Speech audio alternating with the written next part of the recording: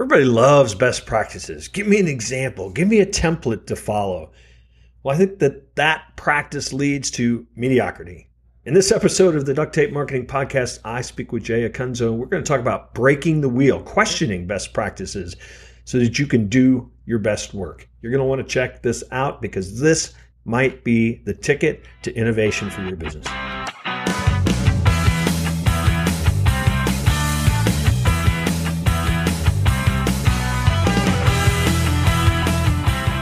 This episode of the Duct Tape Marketing Podcast is brought to you by Klaviyo. Klaviyo is a platform that helps growth-focused e-commerce brands drive more sales with super targeted, highly relevant email, Facebook, and Instagram marketing.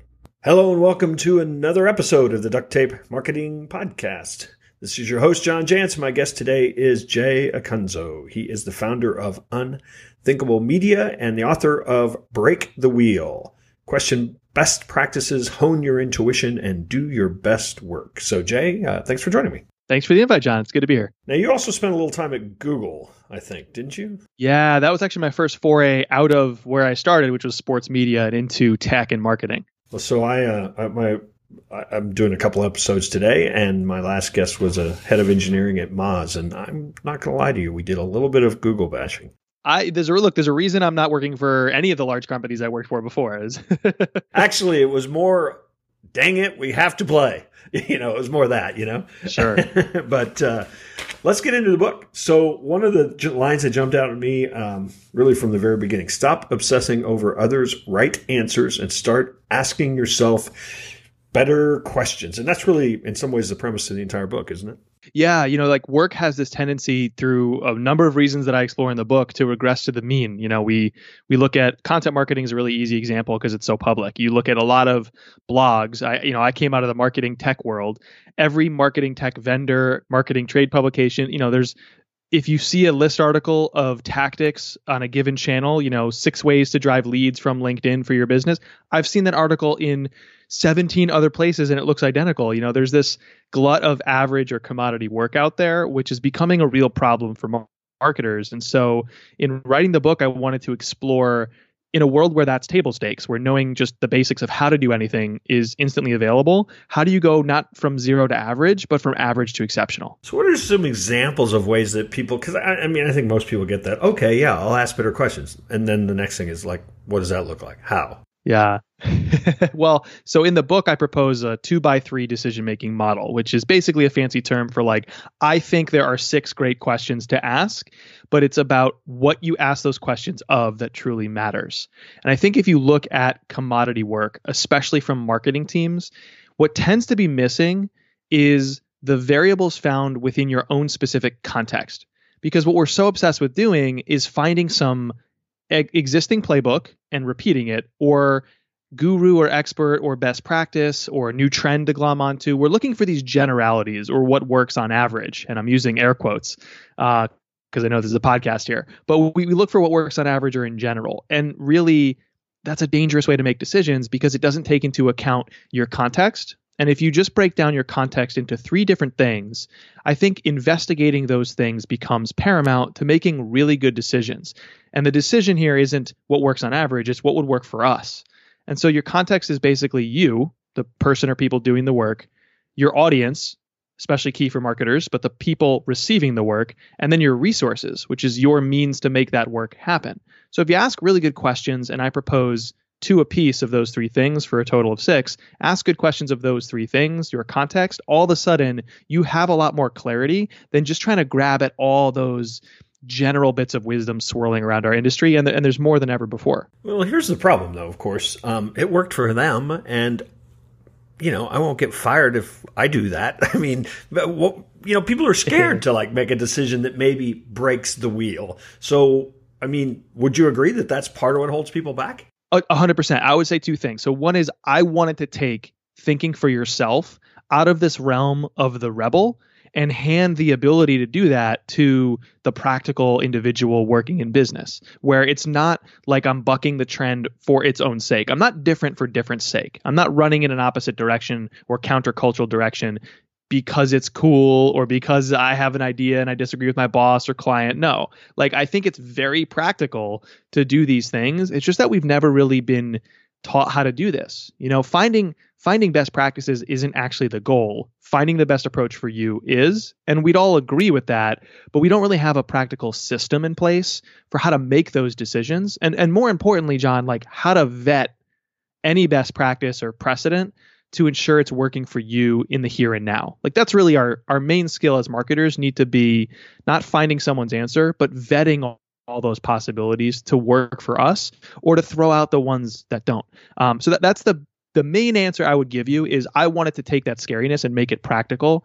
But part of me honestly wants to say, what's deep in my bones here is there is a certain type of person that this book is not for. This book is not for somebody who just wants to follow a blueprint and clock out sharply at 5 and doesn't care about the results and doesn't care about serving their audience. That is not who this book is for. This book is for somebody who really, truly is bothered by shipping it when it's terrible or mailing it in because whatever, I don't really care about my work. That's not who I'm speaking to.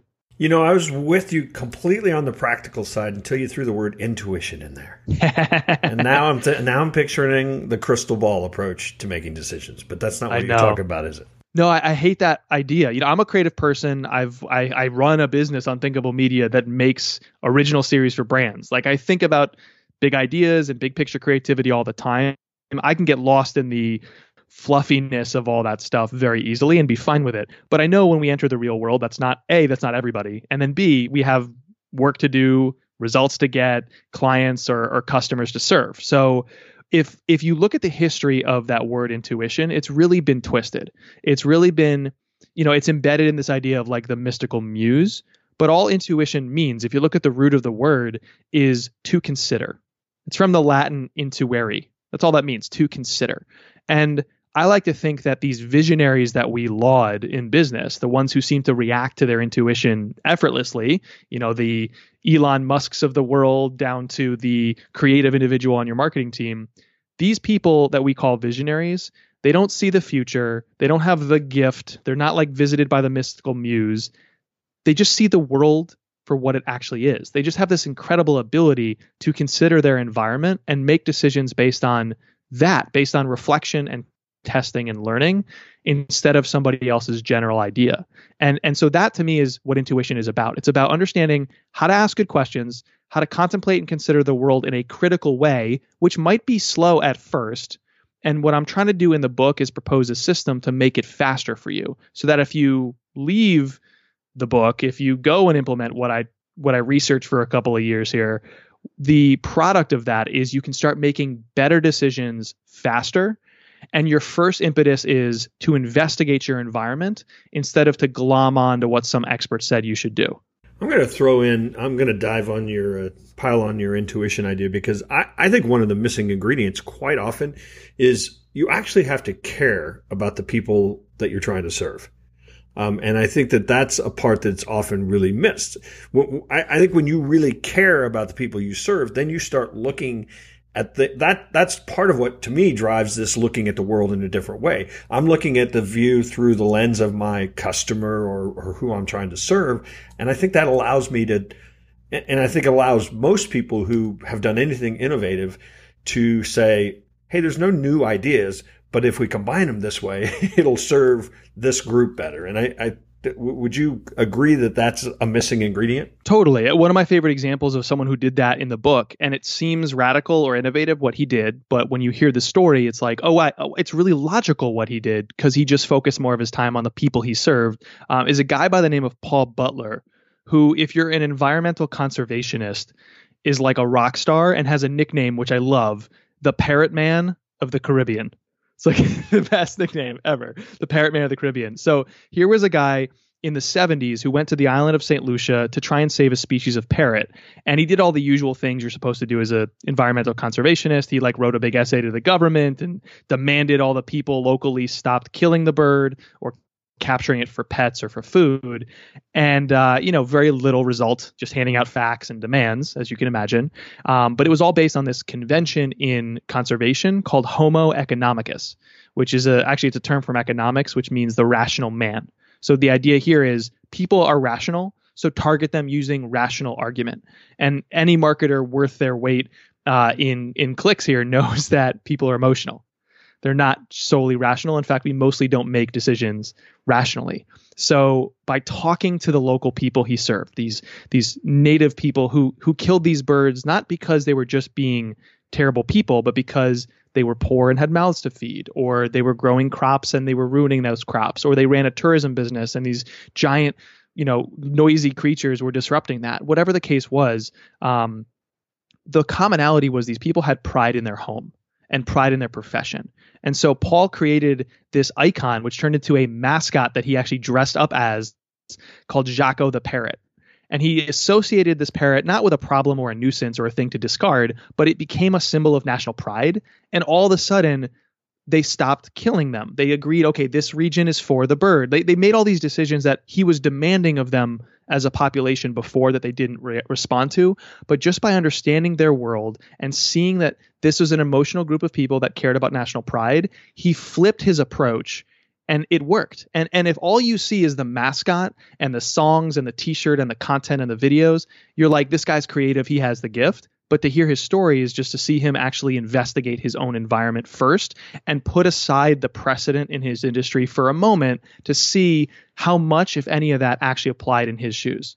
I want to remind you that this episode is brought to you by Klaviyo. Klaviyo helps you build meaningful customer relationships by listening and understanding cues from your customers. And this allows you to easily turn that information into valuable marketing messages. There's powerful segmentation, email autoresponders that are ready to go, great reporting. You want to learn a little bit about the secret to building customer relationships? They've got a really fun series called Klaviyo's Beyond Black Friday. It's a docuseries, a lot of fun, quick lessons. Just head on over to klaviyo.com, Beyond BF, Beyond Black Friday. You have you've been podcasting for a while now, and a great deal of I won't put words in your mouth, but did a great deal of the book and these stories come from your interviews and your storytelling that you've done on your show. Oh, yeah, 100%. I mean, it was kind of my sneaky advantage of the last couple of years for my show and my speaking is actually I just aerate these ideas and these stories with a real community, and I get to hone my craft and the ideas before I actually put it into a book. And I think there's the book Break the Wheel is you published, self-published, right? Yeah, I did what's called a hybrid publisher, where I actually owned all the creative, and then the production parts or the back end and the distribution came from a publishing service that offers that. But the point that you just made about, I think where a lot of people who look at it, they go, I want to write a book, or I want to have a podcast, or I want to do videos and have a YouTube channel. And I think the folks that have really built something that is a true asset. I mean, obviously there are people that do something like that and it blows up and goes crazy, but people that, regular practical people that build something like that as an asset, you really kind of look at how all of these things can work together, don't you?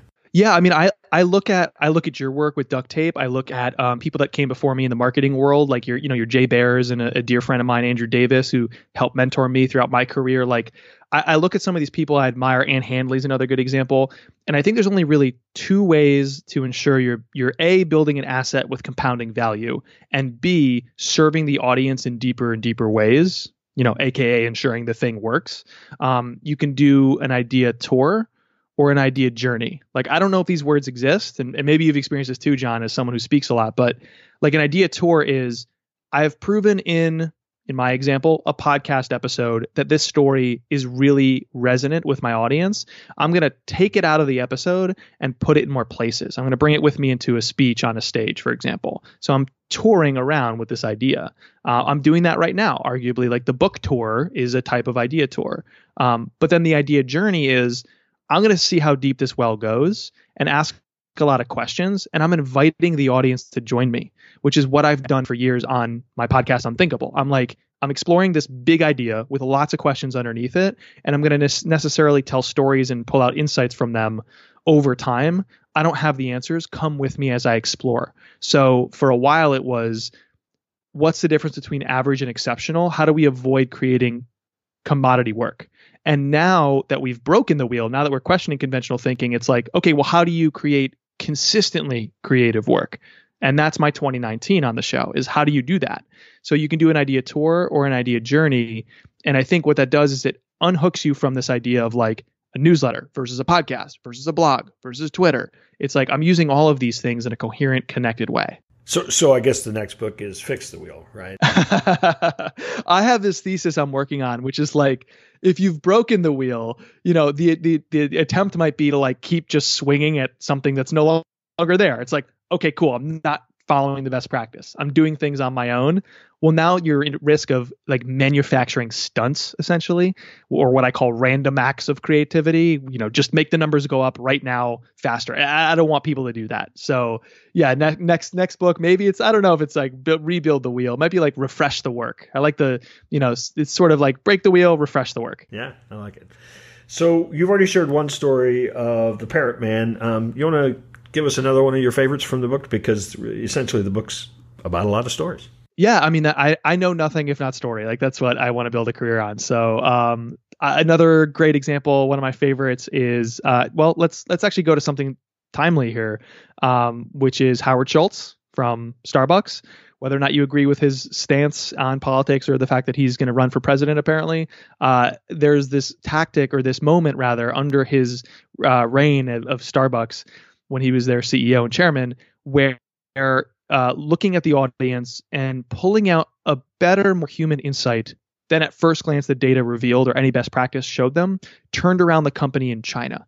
And not a lot of people know this story, but so as he was leading the company, they were doing what you would expect when you move from region to region like wildfire. They were, taking the playbook that was proven and trying to apply it with incremental changes to fit each new market. And that had worked, except in China. They encountered a really odd problem. Their employees, unlike a lot of coffee shops, the employees of Starbucks historically anyway, were very educated, decently paid, and they had a lot of great benefits offered to them. And so they were able to provide exceptional service at Starbucks because they hired exceptional people who weren't just like there for a paycheck and they were either burnt out or looking to do their next thing. They weren't like the proverbial like LA barista who wanted to be an actress. Except for the ones at the airport. I'm just going to throw that in. Oh my goodness. Yeah. Ahead. You and me could share war stories about coffee shops and airports. Oh my gosh. Don't get me started. But for the most part, in general, let's say most of these employees were taught to provide exceptional service because they were treated exceptionally well. And in China, they kept losing these employees and they couldn't figure out why. And then when Schultz talked to Jack Ma, creator of Alibaba, and another billionaire who probably has political influence, that's a different podcast though, he told them, well, look, in China, if you actually talked to these people and investigated this context instead of America's context, you'd realize that the parents have more of a say in these individuals' careers. And they spend good money, especially because they can only have one child because of that rule in China, that law in China. They invest very heavily in that child's life. And so they spend good money to bring them to college and university. And they don't want to see them working for Starbucks. They want to see them working for Alibaba or Google or all these other, notable tech companies or what have you.